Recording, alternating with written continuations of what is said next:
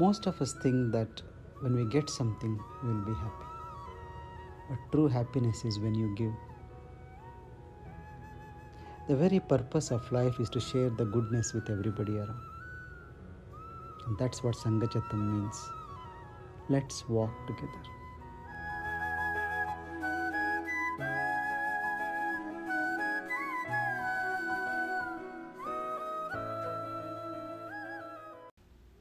Self-knowledge is very important because it makes you independent. It makes you realize that God has given you all that you need. I have everything that I need to be happy, healthy, peaceful, and useful. Anything else that I have accumulated in my life is an accessory. My happiness does not depend upon the accessory. My happiness is stationed in me. To get this realization, self-knowledge is extremely essential. Atma Gyan. That's why Atma Gyan is called as the highest attainment. And to get to Atma Gyan, to get to the knowledge of the self, there is no way other than meditation.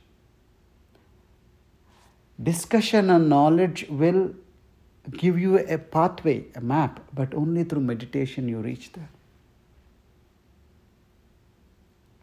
Attainment of self-knowledge is instant when it happens, but there is a process of it happening. There are 3 stages which are mentioned. The first stage is a recognition of the self.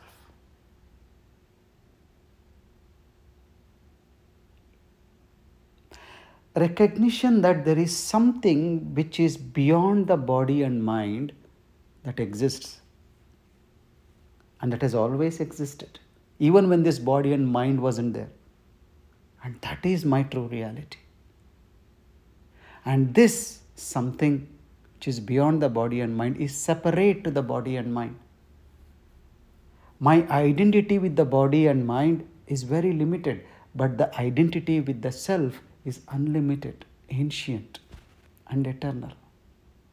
This first recognition that I am separate from this body, I am separate from this mind. Whatever is happening in this body, pain, pleasure, health, sickness, slim, fat, all these are happening in the body. I am separate to that. I don't identify with that. I don't say I am fat, I am thin, I am sick.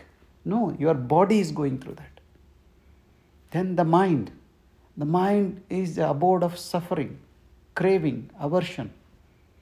And whenever you suffer, when there is suffering, you don't say, I am suffering. You say, there is an unpleasantness in the mind.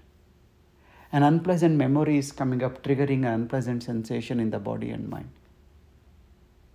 So you will see that you are a witness to the events happening in the body and mind. This is the first stage of recognition that a state exists which is separate to the body and mind, which is beyond the body and mind, which is untouched by what is happening in the body and mind, and external to the body and mind as well. The other bodies, other minds, what you call the world. The second stage is experiencing the self. You recognize the self, then you experience the self. How? Through samadhi. When you experience samadhi, that's when you experience the self. And the third stage is embodiment, becoming an embodiment of the self. That is enlightenment. Enlightenment, you are nothing but embodied self, embodied knowledge. Self and knowledge are not separate. So you become embodiment of knowledge, and that is enlightenment. So these 3 stages you move through. But for that, the beginning is the sadhana. You have to have this desire to know yourself. Oh, there is something.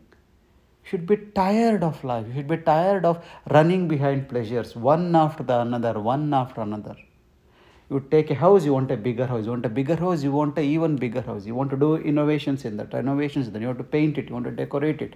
You decorate it, it's all nice, then tomorrow you say, no, those things are better, I'll get those things in there. You keep on running behind. It feels good for a short duration until you find something else. And then this becomes not so interesting, so you put it behind and a new thing comes. And that is how things move on and on and on. One thing to another, one thing to another. You think by changing things you'll become better.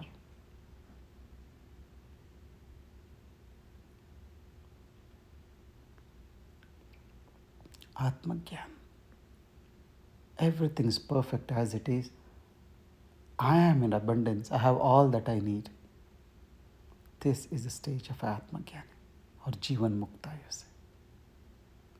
So to move from stage one happens through the company of the wise. When you see an enlightened person, you suddenly feel there is something in this person which I don't have and I would like to have that.